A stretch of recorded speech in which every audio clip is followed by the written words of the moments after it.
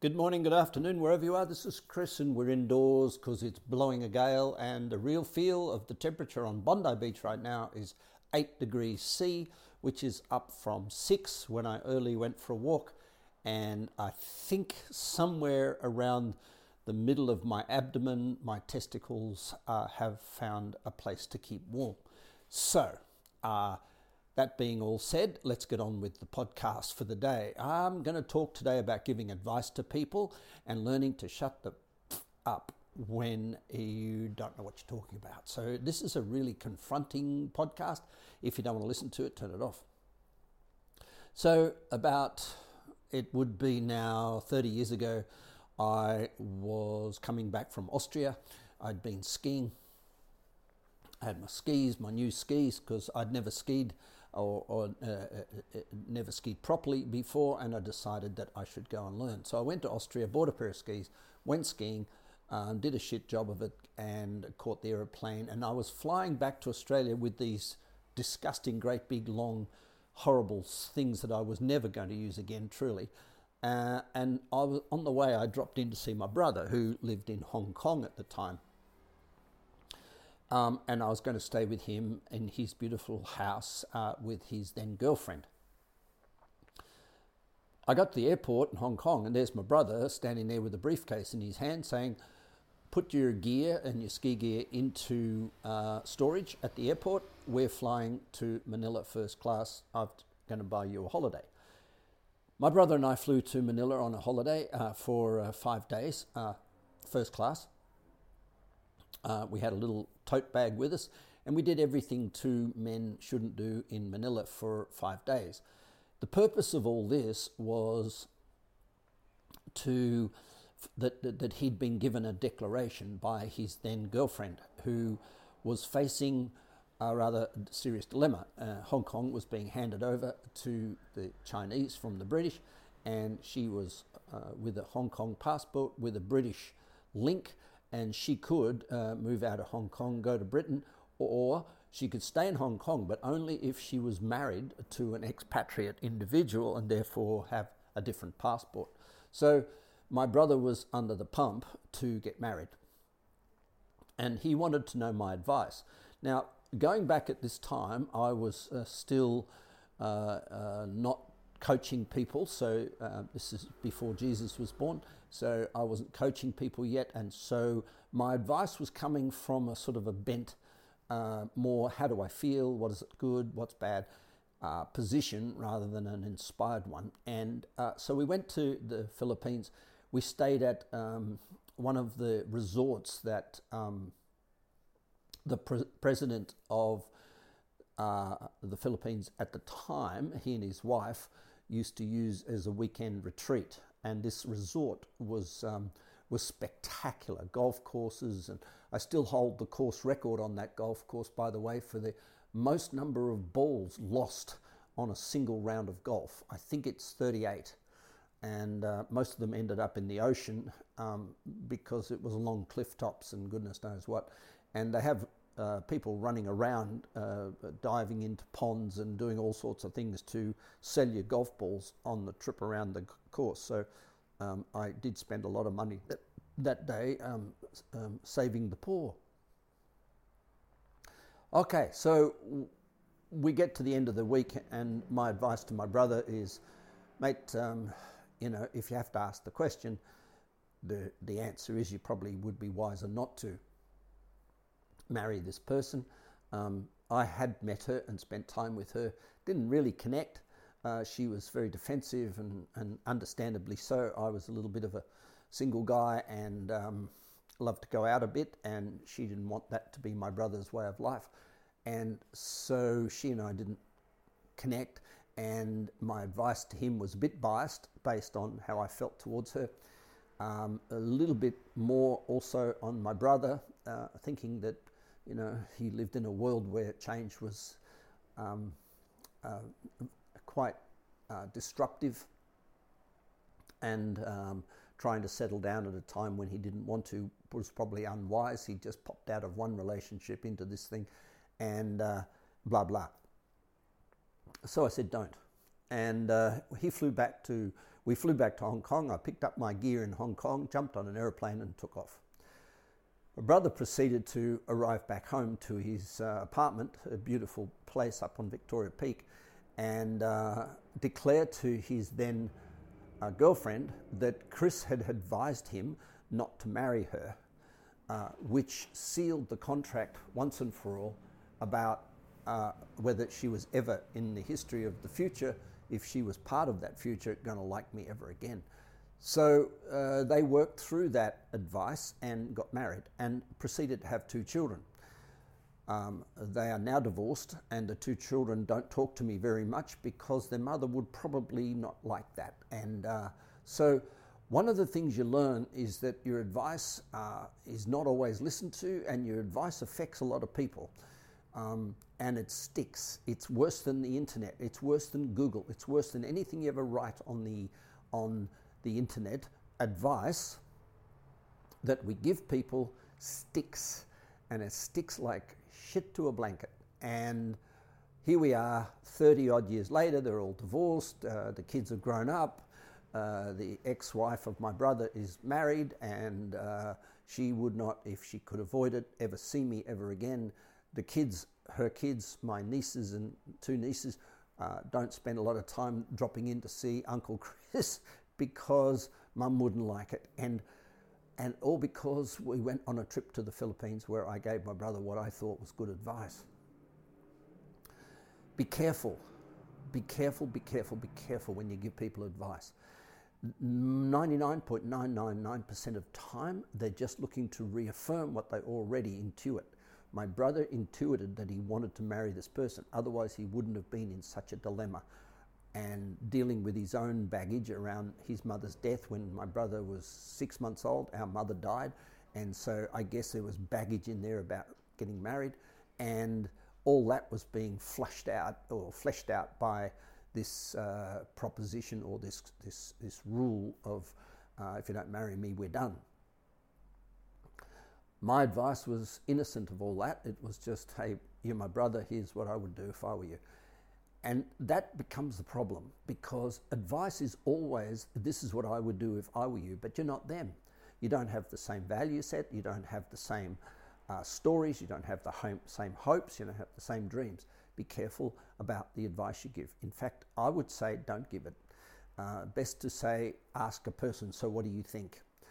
It's taken me now 40 years to be confident enough that my stuff is not engaged in other people's stuff when they ask me advice, to say, to really give them strong, cold-hearted advice that is not bent by how I would feel if I were them.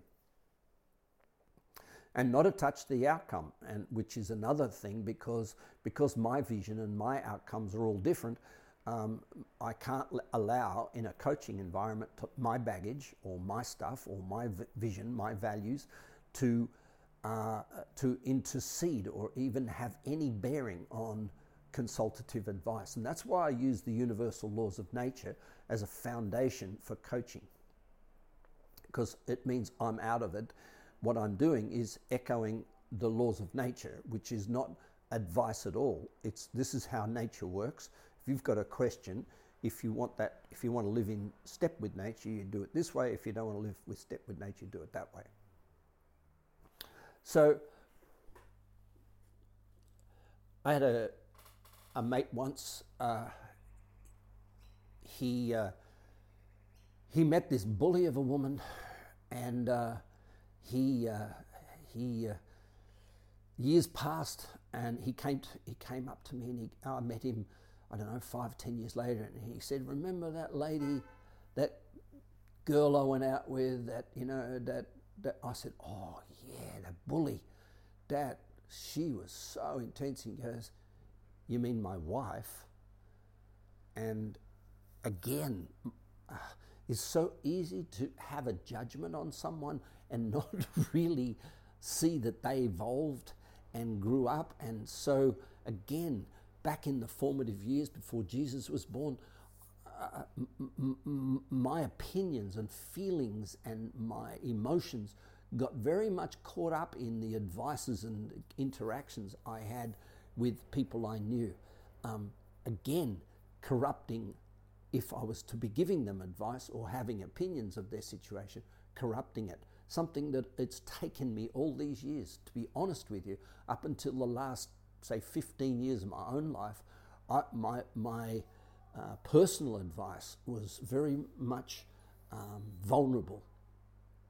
In the last 15 years, using the universal laws, using the laws of nature, and having processed enough of my baggage, I'm very clear, very able to separate myself from the advice I give.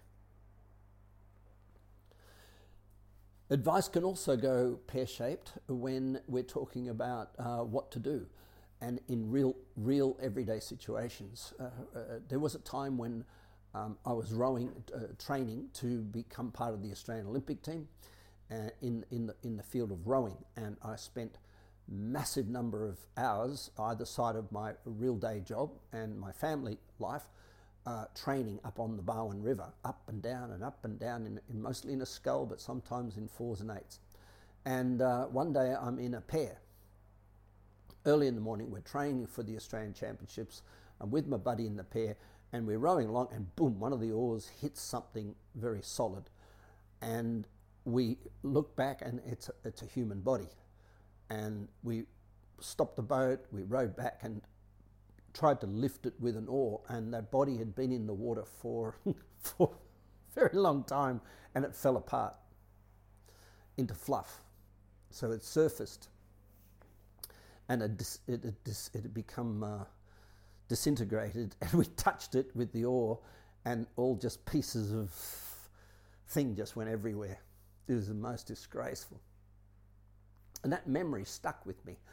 And it was 2 years later, again, I'm rowing in a pair for the Australian Championships. I'm training on the Barwon River, and someone yells out from the riverbank, "There's a body in the water, there's a body in the water." And I go back and go to myself and go back in my memory banks and go, I remember that horrible day when we touched that body with the oar and all went like fluff in the water.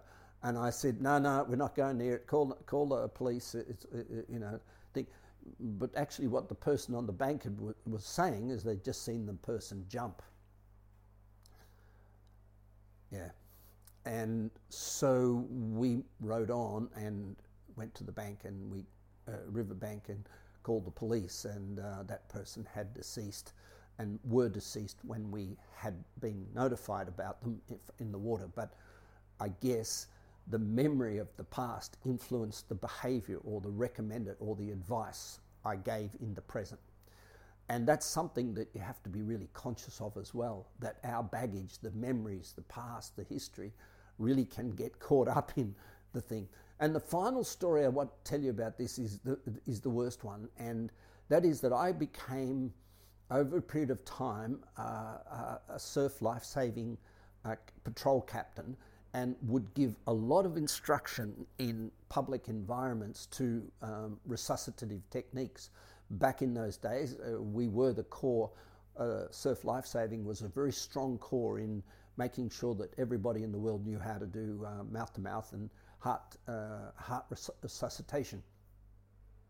And I did a lot of it. And I practiced what I preached. I'd been in environments throughout the world where I'd had to administer mouth-to-mouth and heart resuscitation. And so I walked the talk, kind of like believed in my own stuff.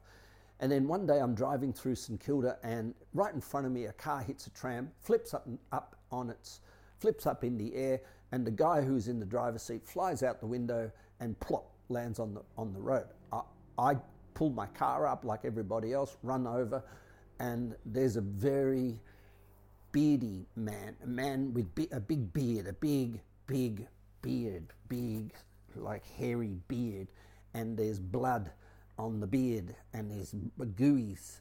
And I looked down, and all the instruction I had given in the past about mouth-to-mouth was on a very clean, sweet,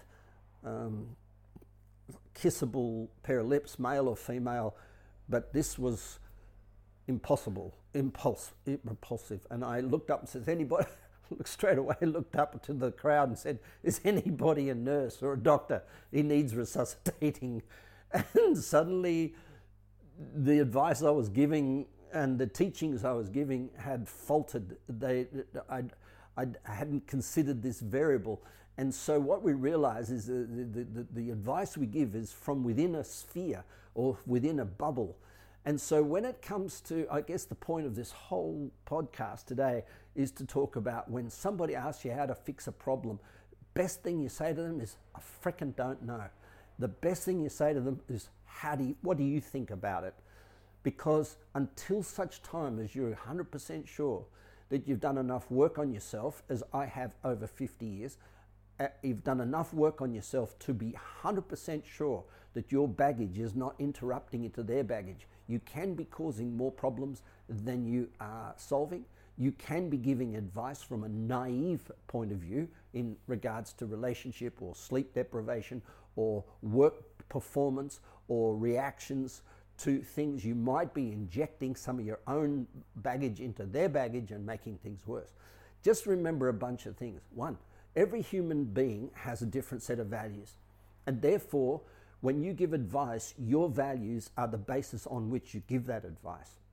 And the person you're giving the advice to, 100% of the time has a different set of values. So the advice they need is not what you would do. Two, every human being on the earth has a vision. All eyes on the earth look to the future. Because all eyes on the earth look to the future, every future looks different to the set of eyes who are looking at it. And so when you give advice, you're assuming you understand the future that this individual is portraying. But most people tell you their problems about how they're experiencing their problems in the present. They say, right now, someone's giving me the shits. Right now, my husband or my wife is giving me the shits. Right now, my partner is giving me the shits. Right now, my boss is giving me the shits. And that's right in this very second problem. And we try to solve that in the very second problem. But the problem must be solved in the context of the vision and the values that individual has. The values of the past, the vision of the future. And it's very, very hard in the short time we know somebody, even as a friendship, that they're going to reveal to you enough information for you to be able to help them solve that problem that honors their values, that respects their vision, and sorts things out in the present. That's the job of coaching. And it's not the job of therapy. It's not the job of most life coaching, because most life coaching is built on a commercial, long-term, let's say, how do I keep you happy basis. It's a product that's being sold. In other words, it's marketed. With what you do here, what you do in Inner Wealth, I honestly say I would rather deliver you the truth that hurts or the truth that's real based on the universal laws of nature. And if I can't validate what I say to you in the laws of nature, it's wrong. So therefore, I have to I've had to learn how to separate myself from the advice I give. It's not what I would do, it's not my values, and it's not my vision. It's your values, your vision, and your reality. And that is a very unique and very powerful place to arrive at as a coach. One of the things I try to do when I coach people is to help them give other people good advice. But the first thing they must learn to do is know what's their shit, know what's their baggage, and know what they would do is very different to what the people they're giving advice to would do. Now, this doesn't preclude a person from giving advice on financial, doesn't give anybody, because financial is financial, doesn't preclude anybody giving advice on business development and business growth and career development, career growth. However, when it comes to pain, when it comes to struggle, when it comes to suffering, when it comes to emotion, we have to be very, very careful. The advice that we give is in the values of the person we're giving it to, in the vision of the person we're giving it to, and isn't a knee-jerk reaction to a short-term pain for a long-term pleasure. This is Chris. You have a beautiful day. Bye for now.